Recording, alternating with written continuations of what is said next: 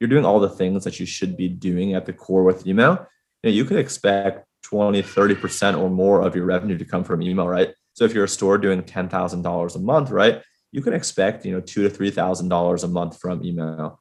You're doing $100,000 a month, right? It's 20 to 30,000. So, we're working with brands that are doing tens of thousands of dollars a month in email, hundreds of thousands of dollars a month in email. And we even have some brands that are doing low millions of dollars per month from email alone. You're listening to The Liftoff Show, the podcast for ambitious e-commerce entrepreneurs, helping you increase sales, profits, and build a powerhouse brand fast. I'm your host, Austin Lovell, and welcome to the show. Welcome back, everyone, to the Liftoff Show. And today I've been looking forward to this interview for a little while now. We have the man himself, Chase Dimond. Chase, do you just want to give a brief overview to anyone who hasn't seen what you do before online? Do you just want to give a bit of a 2-minute pitch as to what you've been up to in the e-com space? Yeah, absolutely. And first off, thank you for having me. Excited to be here. So at a really high level, I'm a partner at an e-commerce marketing agency.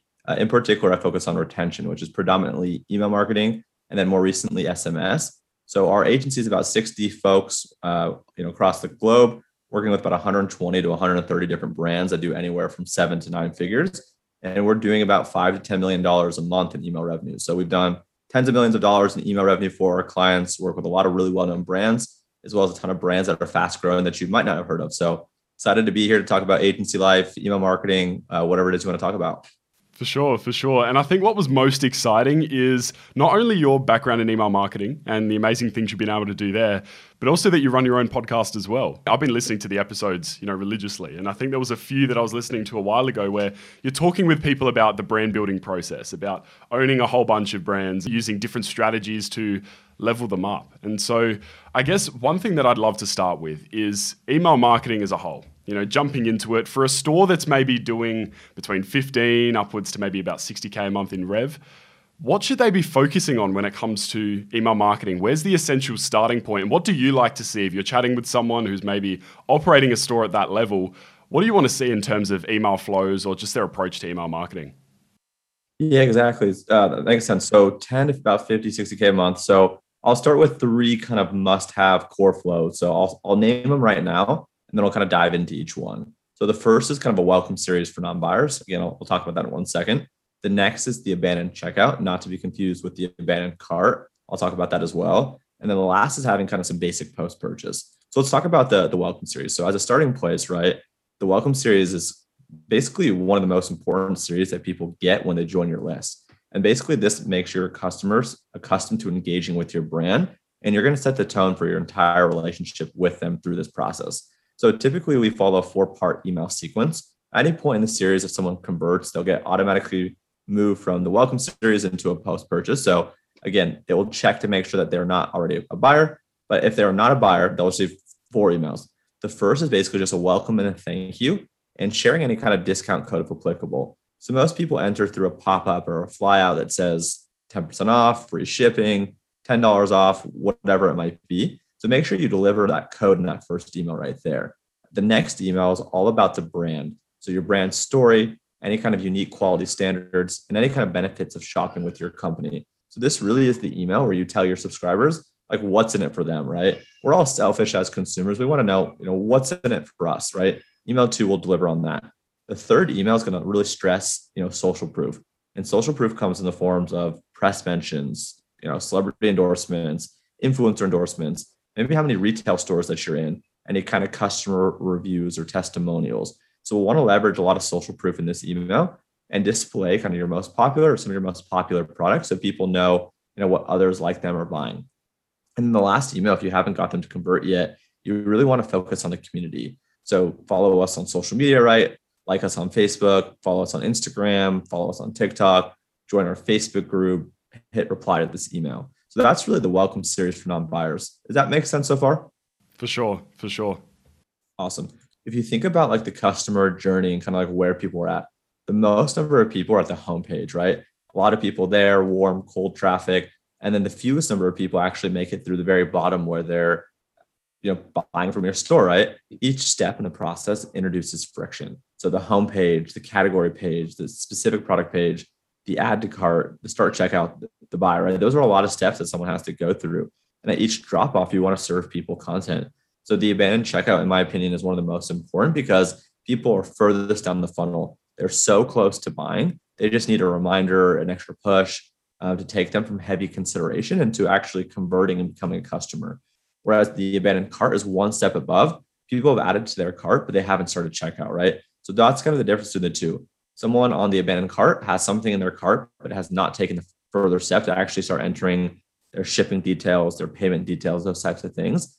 Whereas with the abandoned checkout, people have added to cart and at least completed a portion of the checkout: name, email, phone number. Maybe they didn't add their billing. So that's that. And we'll talk about that kind of right now. So typically we start out with 2 emails for this. And again, just as mentioned, doing this type of email helps you recover people that are most engaged. In the first email, we just want to simply remind them of the item or the items that they left behind. And if you could showcase kind of trust and credibility through the form of reviews and testimonials, that's super important. And then the second email, if people have not converted, it's pretty similar, but we're going to focus here on educating customers on what your company stands for, right? So going back to email 2 of the welcome series, right? We talk about what's in it for them, the benefits of shopping with the company, how we're different, how we're better, how we're unique. Having those types of things within this abandoned checkout email will help encourage these, prospects or potential customers to hopefully complete their order. And then again, you want to remind them of the product or the products left behind. So those are the 2 emails for the abandoned checkout. And then the last one is kind of just some basic post-purchase. So here you really just want to show appreciation for your customers by saying thank you. By saying thank you, you're going to help strengthen the bond with the customer, and you're hopefully also going to reduce buyer's remorse. And then you can provide them with any education that they need about the product or the products. For example, like a supplement, right?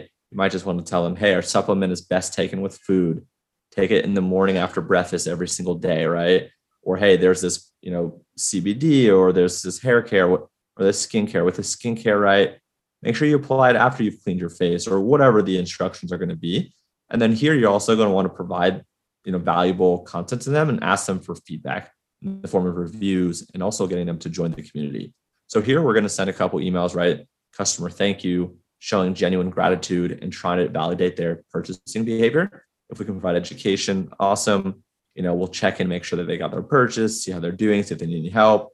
We'll then ask for a product request, kind of feedback, have them join us on social, so on and so forth. So to answer the question long-winded, if a brand is starting out and doesn't have these 3 core flows or automations in place, those are the very first 3 I'd start with. Awesome.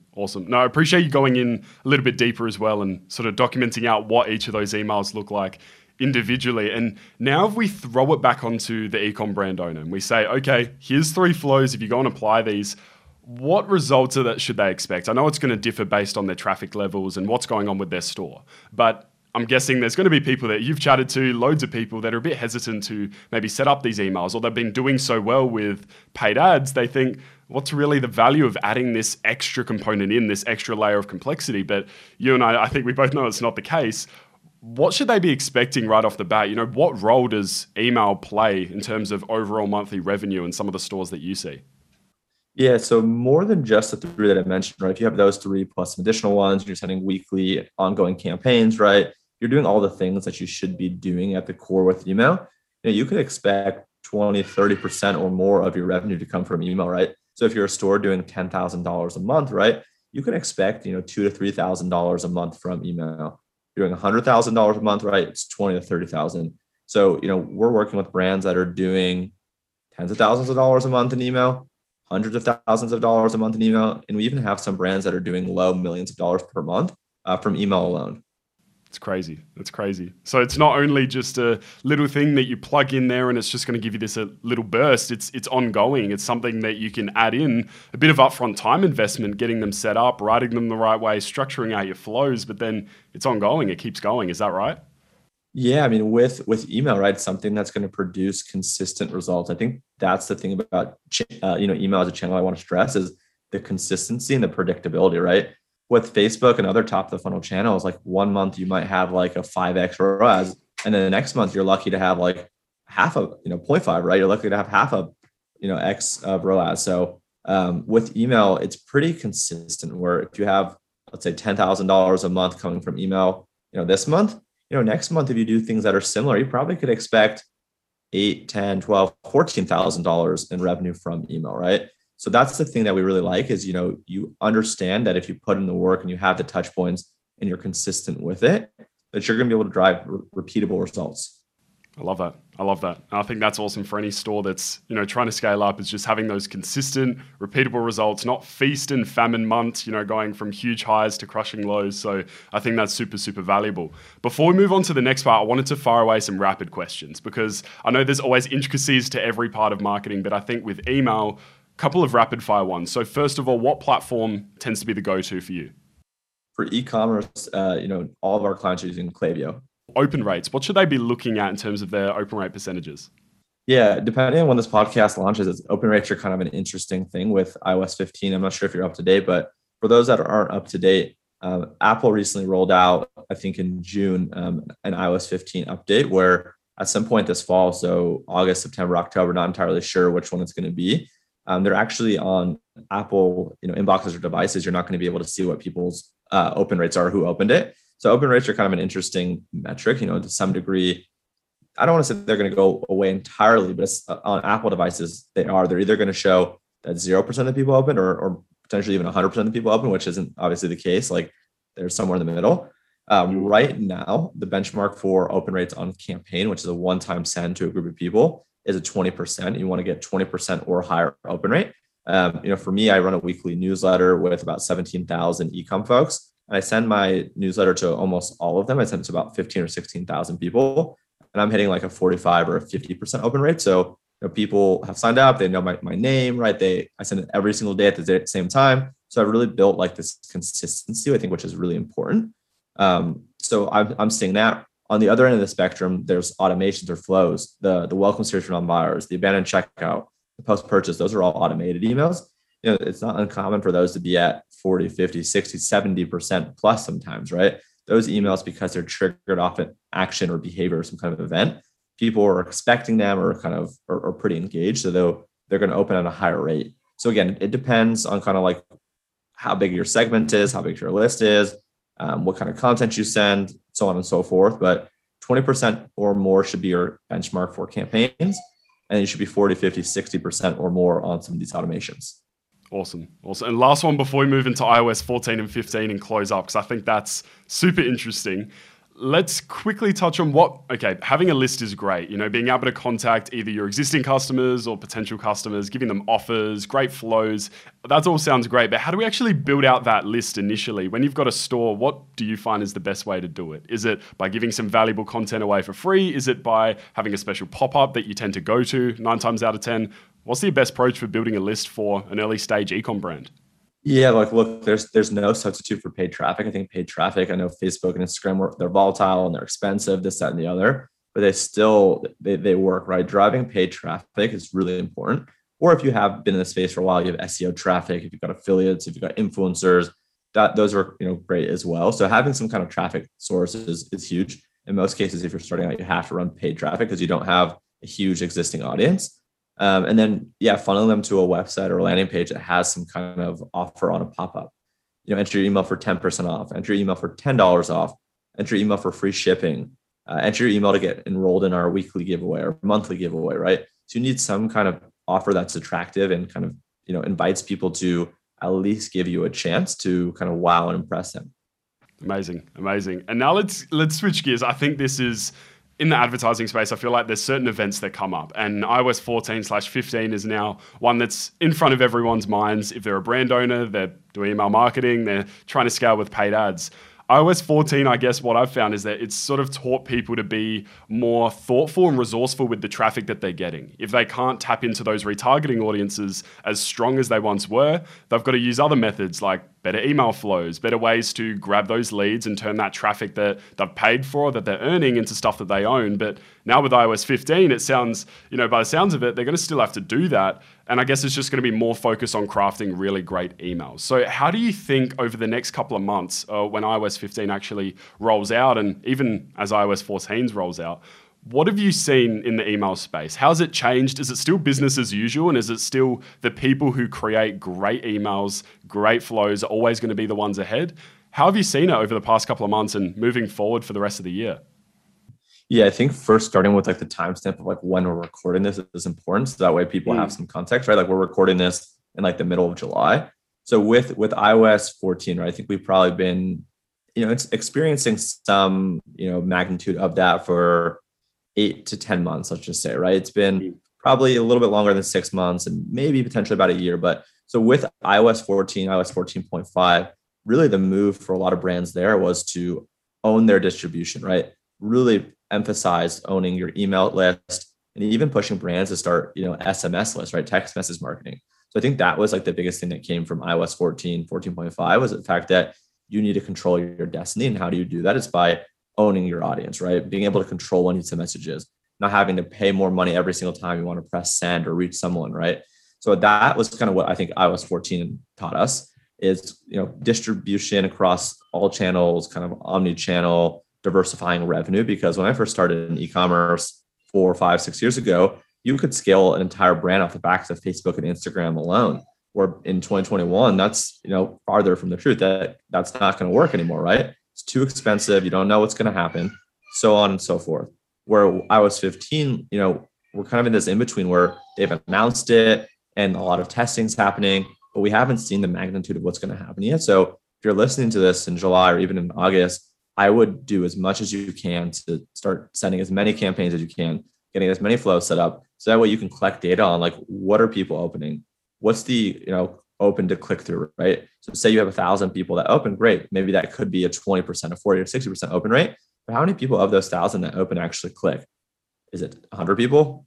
Is it 500 people? Is it more? Is it less? So that way you can get a sense of the content that's working. Is your email plain text? Is it a designed email? So on and so forth. Which offers are hitting, right? Start testing offers. So I think the people that are going to win for iOS 15 are the people that are going to be testing it right this very second. And most likely the people that have been testing it for the past couple of months. Does that make sense?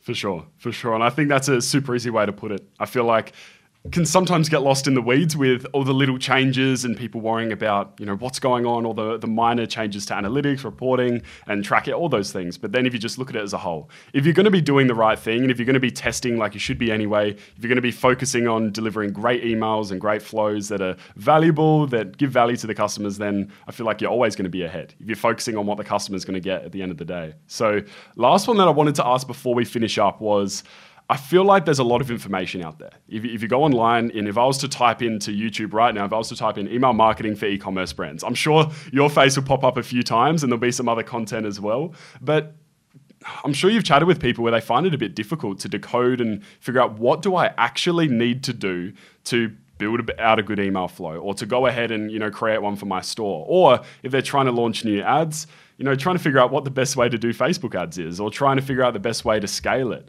How do you sort of go about decoding and filtering through all the bad stuff to find the gems? Because I'm sure there's some absolute gold out there if you know how to look for it.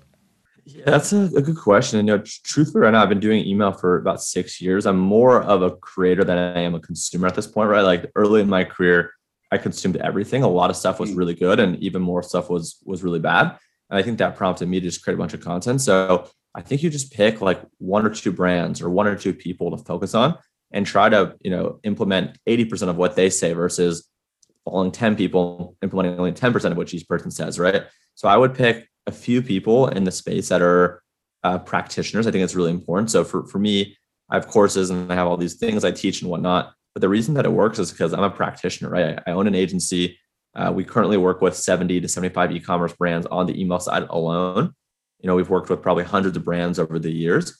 So find people like myself, find other people, find people like yourself, right? And go follow the people that are actually doing the things that they're telling you to do. I think that's really important.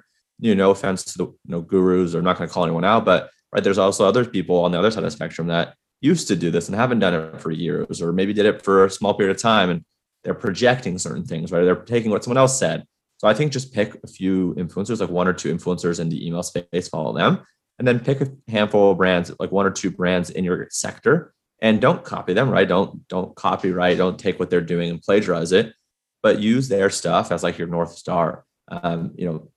Test the copy and kind of make your own tweaks, test similar design assets, but obviously make sure that it is on brand for you. So that's kind of what I would do, is sign up to a few lists, buy from them, see what happens pre-purchase, see what happens post-purchase.